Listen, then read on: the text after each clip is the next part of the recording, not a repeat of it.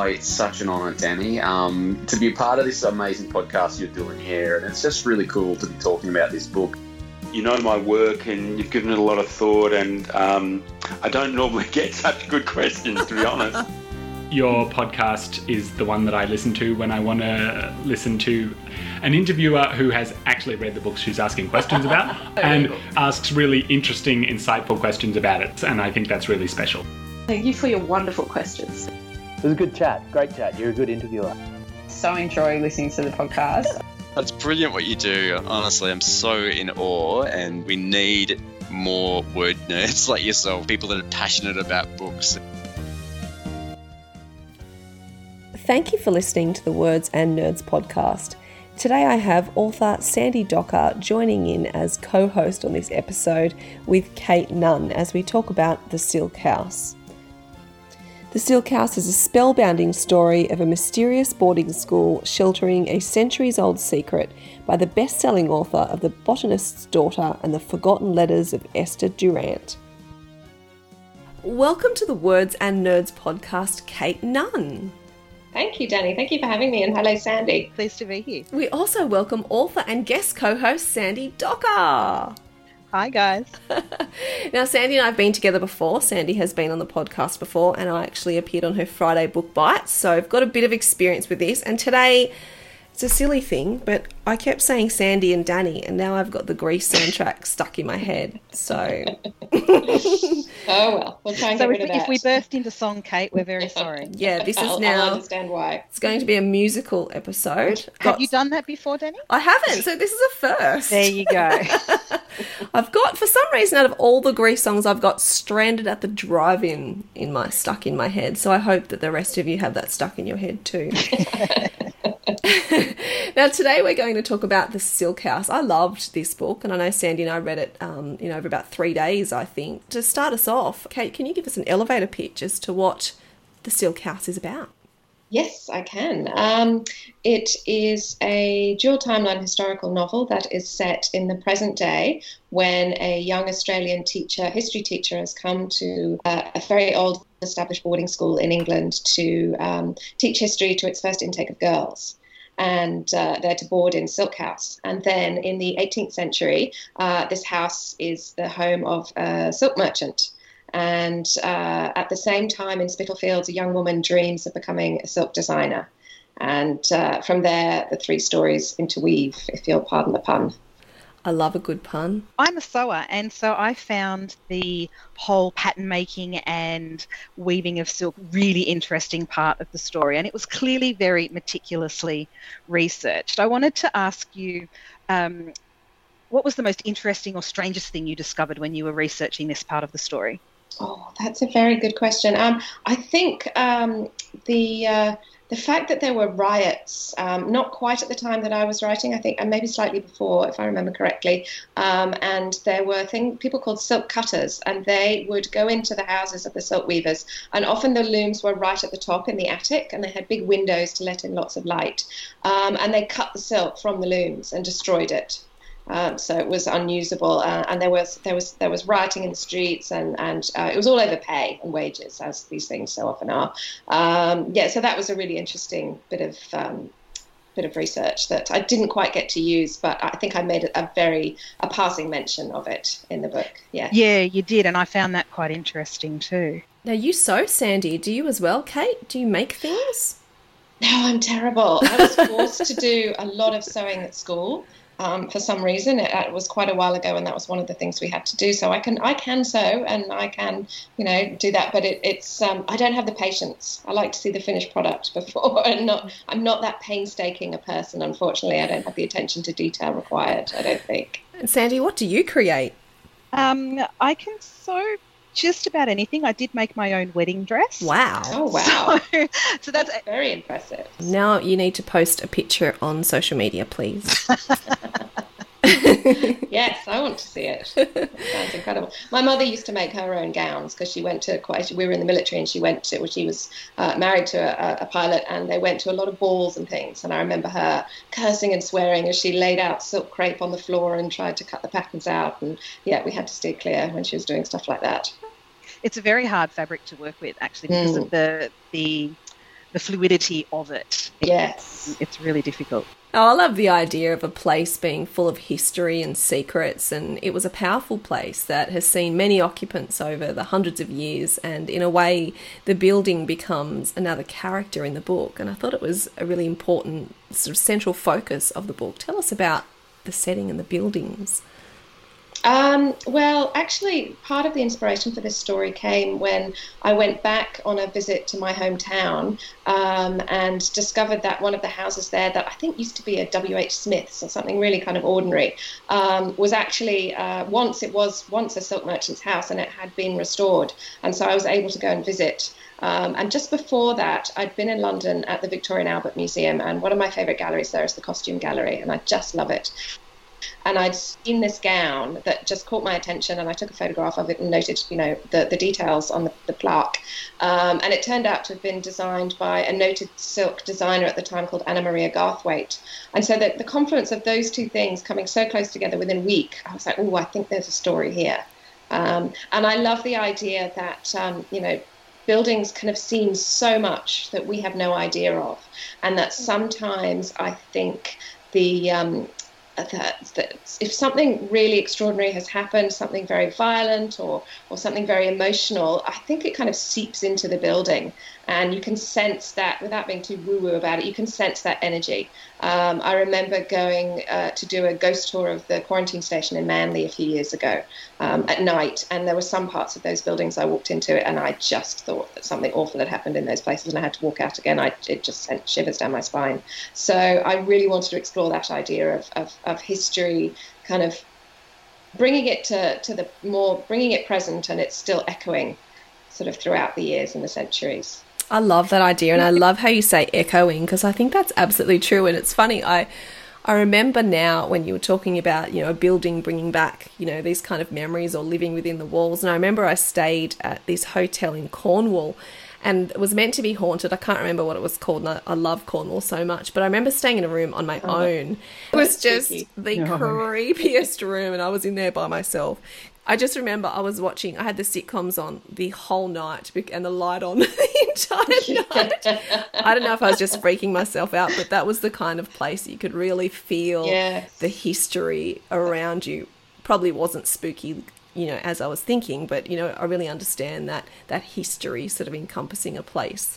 There's a reason that we have the expression, if these walls could talk. Very true, actually. Yes, very true. Yes, yeah, and you can be completely oblivious to it and not know what has happened in them, but sometimes it's nice as a reader to get that perspective. You mentioned, Kate, when you were doing some of your research that you read a plaque with the name of a silk weaver on there. And I was wondering whether any of your characters in the book, and I'm thinking particularly here of Mary Louise, were they based on real characters? And I'm really hoping that you're going to say yes, and that Mary Louise did become, this amazing pattern maker for the silk merchants in that time. It was inspired by this silk designer, Anna Maria Garthwaite, who was one of the few women. It was a very male-dominated industry, and she was incredibly prolific. And her house is still standing in Spitalfields in London. You see where she's written up some of the patterns she's done. Her pattern books are still in existence. Very definitely, based on that idea that there was a woman at that time who was doing that kind of a job, and who must have found it very difficult to get established. Yes, for certain it was. I'm so pleased, because I was really hoping that would come true. And I love reading about these trailblazing women doing things well before their time. Yes. And I think, look, the whole, one of the themes that came throughout the book is of women throughout history and even in the present, and the barriers they face and the prejudice they face and how they overcome it. I mean, my present day character, Thea, coming to a boarding school that is only just about to admit girls, and there obviously are people who've been there for decades who are really resistant to the idea and can't deal with it. And so that was really important for me to include that in the book. You think, naively enough, that the 18th century, yes, you expect there to be, a patriarchal system and a society where women are trying to, gain some equality or gain some power. But then when you came back to the context of now, the struggles were still very similar. And that's reflective of our society in some ways. It was fantastic to have those parallels. Yes, those parallels saying, things haven't actually changed. They might have changed in some ways, but in other ways, they really haven't. Yeah. It is a good reminder, though. We've still got a way to go. Exactly, yes. And jumping on the back of that, the core of the book is about women, standing with one another against these prejudices, both in your present timeline and in your historical timeline. And in the book you mention the network with the arrow symbol that runs throughout the book. How important do you think these networks are, both in historical times and now? I think they're extremely important. I think men have always had those kind of societies, and for women it's been a bit more underground, less obvious. But if you think about things like the Freemasons and organisations like that, completely male dominated. And yes, there are now, of course, there are women's business networks and things like that, but it's still really important, I think, that kind of support for somebody who might have come up against exactly the same problems that you once faced. So I'm wondering whether Thea ends up part of this network if she stays long enough. Well, I think one of the things as a writer that it's really important to do is, and I'm so glad you said that, is for the story to live on in the mind of the reader. And a couple of my other books, people have said, oh my goodness, is there going to be a sequel because I want to know what happens next? And I'm like, no, I don't think there is, but I love that you're thinking about what might happen. And so you continue the story is for your own benefit. So yeah, I don't know. I'd like to think that she stays, yes. And yeah, she becomes part of that. Well, they were my thoughts exactly. I was just going to say, Sandy, I think now that we know you can sew, you need to sew us some matching shoes with arrows on them that we can wear. If Kate sends me the design, I'll make us something up. I don't know about that. So little details like that came from, I happened to be in the supermarket one day and I saw this woman wearing these incredible black velvet slippers, and they actually had silver metatarsals, like bones on, and I was like, oh, those look really good. I wonder if I can, just work at something similar into a book. So there's lots of, and you would know this, Sandy, all those kind of details you just file away and think, oh, well, I'll use that somewhere because that's really quite quirky. Yeah. Yeah, that's fantastic. And talking about the design of the front cover is just so beautiful. And then when you read the book and you read about the fabrics and the intricate details and the difference of them, and then they're on the cover here, that just brings it to life. And I just want to ask, how did you come up, because they are quite original designs, even, in today's standards, how did you come up with the designs of the silk in there in your head? In my head, I'm not really sure. That was just my imagination, and just having a bit of fun with it. I think, particularly with the kind of the spider webs and things and stuff like that. That was just dreaming really and imagining. Yes, and I'm very lucky that my publisher Rebecca Saunders really involves me in the cover design process. So we look at it right from very early roughs. And we discuss it and we bounce it back and forth. And I really wanted a black cover because I think it's quite a dark story. It is a great cover. And I really want to dress with spider webs and scary poisonous plants on it. So I'll be looking out for one of those. Now, speaking of witchcraft, I find the history of witchcraft, particularly when it comes to women, I find it so fascinating. And not only that, it's what the idea of what made people think you were a witch, and obviously the consequences thereafter, which were always horrific. And it made me think when I was reading the book, was it a fear of witchcraft, or was it a fear of the emerging power of women, or was it the fear of both, do you think? I think to start with, it was the fear of the unknown. And things that people with a great deal of education couldn't really explain. And then they would blame the weaker people in society. So it was often older women who had a lot of wisdom, but they were often single women and older and weaker. And so they would get the blame. And they were often involved in things like, delivering babies and that kind of thing, where a lot of men didn't really know what went on. So they were more inclined to think that there was a bit of witchcraft involved in all that kind of practice, and healing and so on and so forth. Yes. The fear of the unknown, whatever that unknown might be, and then blaming those that are weaker than us for it. We can see parallels in that today. Yeah, absolutely. There are lots of things that haven't changed, unfortunately. Yes, and it was, the element of witchcraft really only came in as I was writing and researching, and then I realised that in that county in Wiltshire where I grew up, there was a phenomenal amount of women and some men accused of witchcraft, and I looked through the court records and things like that, and then sort of there are quite a few known names of people that come up there, and I found that absolutely fascinating. So I was like, well, this has to be an element, another thread in the book for sure. I'm going to perhaps naively assume that you aren't a witch yourself, No, I'm not Kate, sure. and therefore you must have done an awful lot of research about, those supernatural powers and the witchcraft that you've weaved with the historical part of the story. What was there anything really strange you found when you were doing that?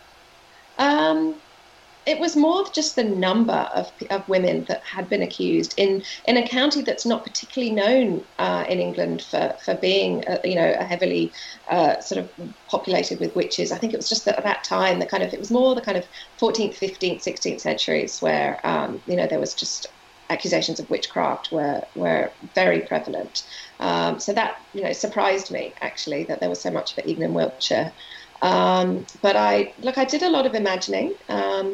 And in terms of the remedies that Rowan, the maid who comes to work in the silk merchant's house, that she makes up, I did some research into those, but I was really careful not to be too specific. I had to be really careful that no reader would be able to do that or want to do that. Online I was able to find quite a few ideas and suggestions of plants. My earlier books, The Botanist's Daughter, just seemed to have quite a fascination for plants and things that have power and can heal and harm, and so it was nice to be able to weave that in here. Sort of return to that. Are there any of those remedies that have stood the test of time and are still used today? I think so, yes. And one of the books I bought actually was a book of contemporary recipes and herbal remedies. Yeah.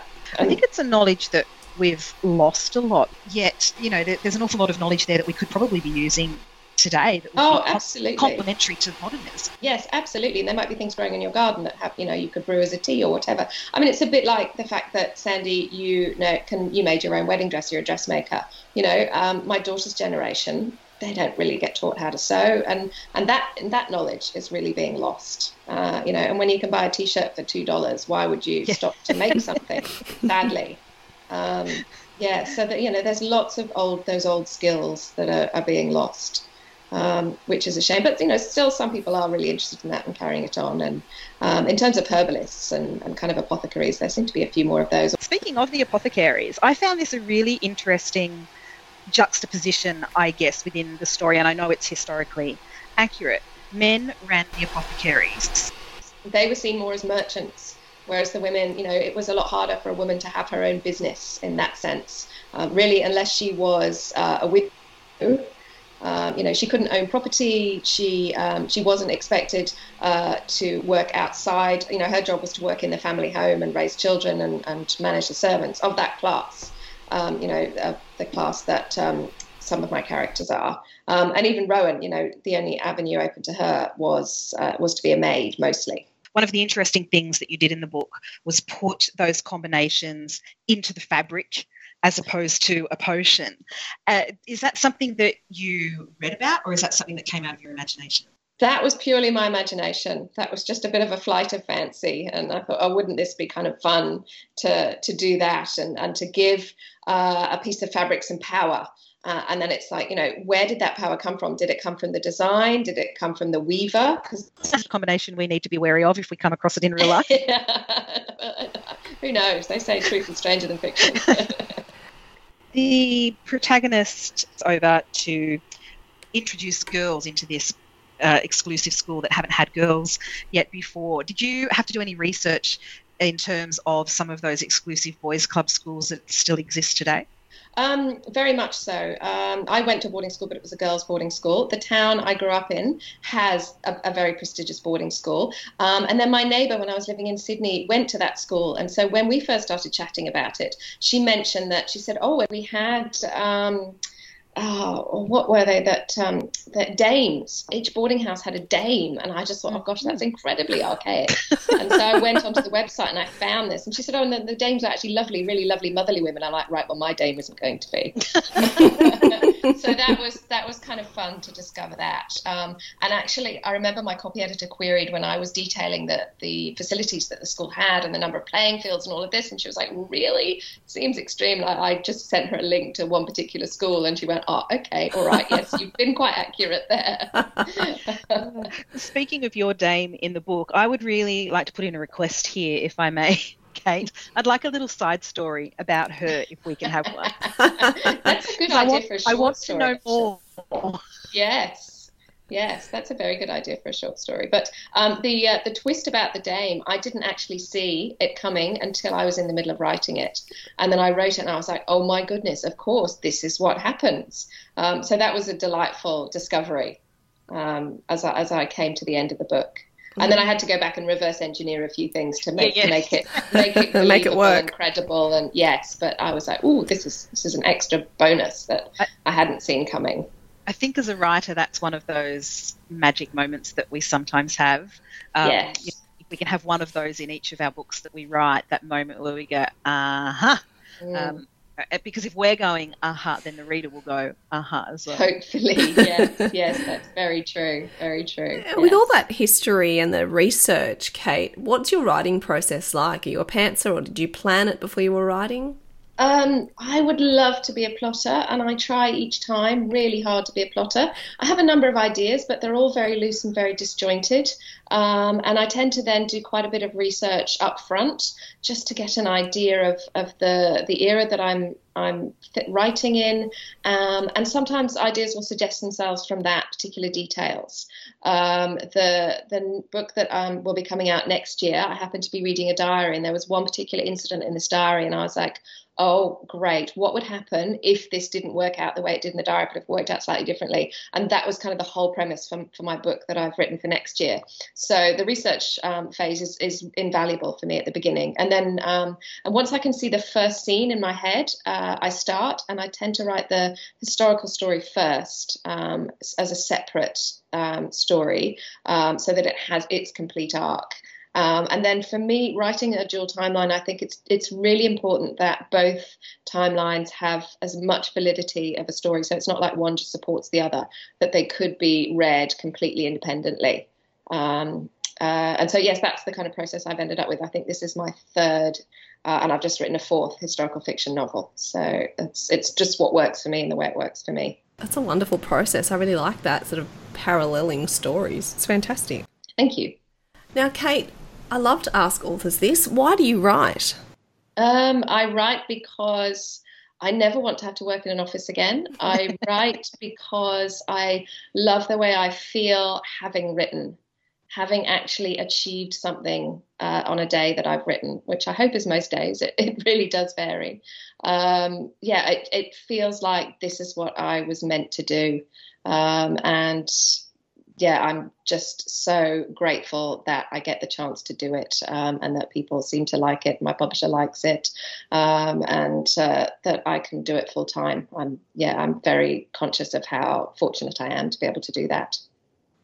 I find that a really interesting turn of phrase that you said then, Kate. You like having written. It's very deliberate, yes. The actual writing is not easy. It never, ever is easy, and I struggle for every single word. I'm not one of these people that can just write reams and reams every day. I really have to force it out, and some days it is like pushing it uphill. But the feeling of having done it is fantastic. So is that your favourite part of the process? Yeah. My favourite part is always the part I'm not doing at the time. The days when the time flies and you look up and several hours have gone by, they're few and far between, but those are really good days. Fantastic. Well, I really enjoyed the book. And thank you so much for Sandy, for being the Sandy to my Danny today. Sandy Docker, wonderful co-host. Thank you both. We will have to do a musical version one day. Absolutely. It's in the pipeline. I'm so glad I get to be Danny too. I'm going to get my leather jacket out. And thank you so much for your time today, Kate. I mean, The Silk House is such an interesting novel. No. It combines historical fiction, the supernatural, written from 3 female perspectives in 2 very different times. And it was a really great read. So thank you for talking about it with us today. Oh, not at all, Danny. Thank you for inviting me. It was lovely to chat about it.